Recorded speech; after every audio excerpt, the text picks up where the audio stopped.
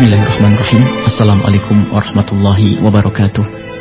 Sahabat, Nabi kita Nabi Muhammad sallallahu alaihi wasallam pernah bersabda, "Al-haya'u la ya'ti illa bi khair."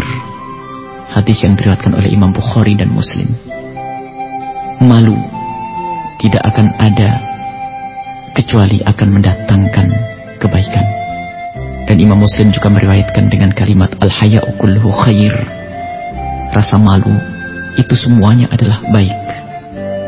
Bahkan dalam riwayat lain Nabi Muhammad menyebutkan bahwa istahyu minallahi haqqal haya. Malulah engkau kepada Allah dengan malu yang sesungguhnya. Kemudian sahabat Nabi menjawab, kami semua malu ya Rasulullah. Nabi Muhammad menjawab, belum, bukan itu. Akan tapi malu itu adalah orang yang menjaga lidahnya, yang menjaga matanya, yang menjaga perutnya, yang menjaga kemaluannya. Jadi rasa malu benar-benar disanjung dan dipuji oleh Allah Subhanahu wa taala, oleh Rasulullah sallallahu alaihi wasallam. Dan itulah yang akan dicabut mula-mula dari sifat seorang mukmin muslim yang akan menjadikan orang tersebut menjadi mempunyai sifat-sifat kehinaan. Dan di saat rasa malu sudah tidak ada, maka kemuliaan itu pun sudah tidak ada lagi. Maka dari itu harus kita budayakan rasa malu. Dan malu ini bukan gengsi. Kalau gengsi itu sombong.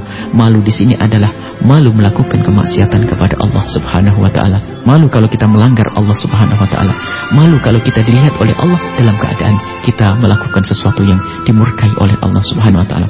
Bukan di saat kita memakai baju jelek lalu malu, itu adalah malu yang terpuji, bukan. Akan tadi malu yang sesungguhnya adalah lidah kita mengucapkan apa. Akankah yang kita ucapkan diridhai oleh Allah? Mata kita melihat apa?